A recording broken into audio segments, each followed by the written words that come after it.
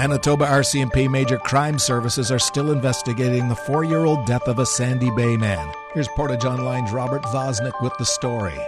Manitoba RCMP Major Crime Services are actively seeking information regarding the homicide of Cody Musso. On December 24 of 2019, Musso was discovered deceased in a ravine in the municipality of Rosedale. Musso, a 32-year-old male from Sandy Bay First Nation, had been reported missing to the Manitoba First Nations Police Service on December 8th of 2019, and was last seen on December 1st of 2019. Upon discovery, the incident was immediately treated as a homicide, and the RCMP Major Crime Services assumed responsibility for the investigation.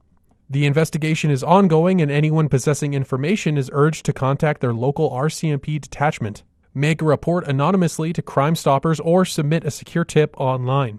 From the Portage Online Newsroom, I'm Robert Vosnick. Today a mix of sun and cloud, high of 1, wind chill -8 this afternoon.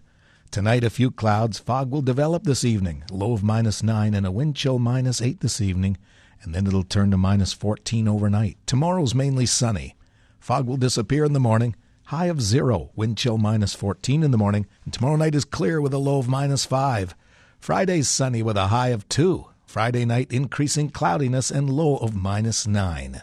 Around the region, Brandon's partly cloudy and -9. Winnipeg partly cloudy, -7. Here in Portage, it's partly cloudy.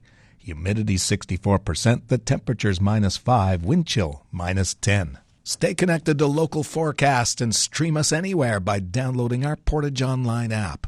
I'm Mike Bloom.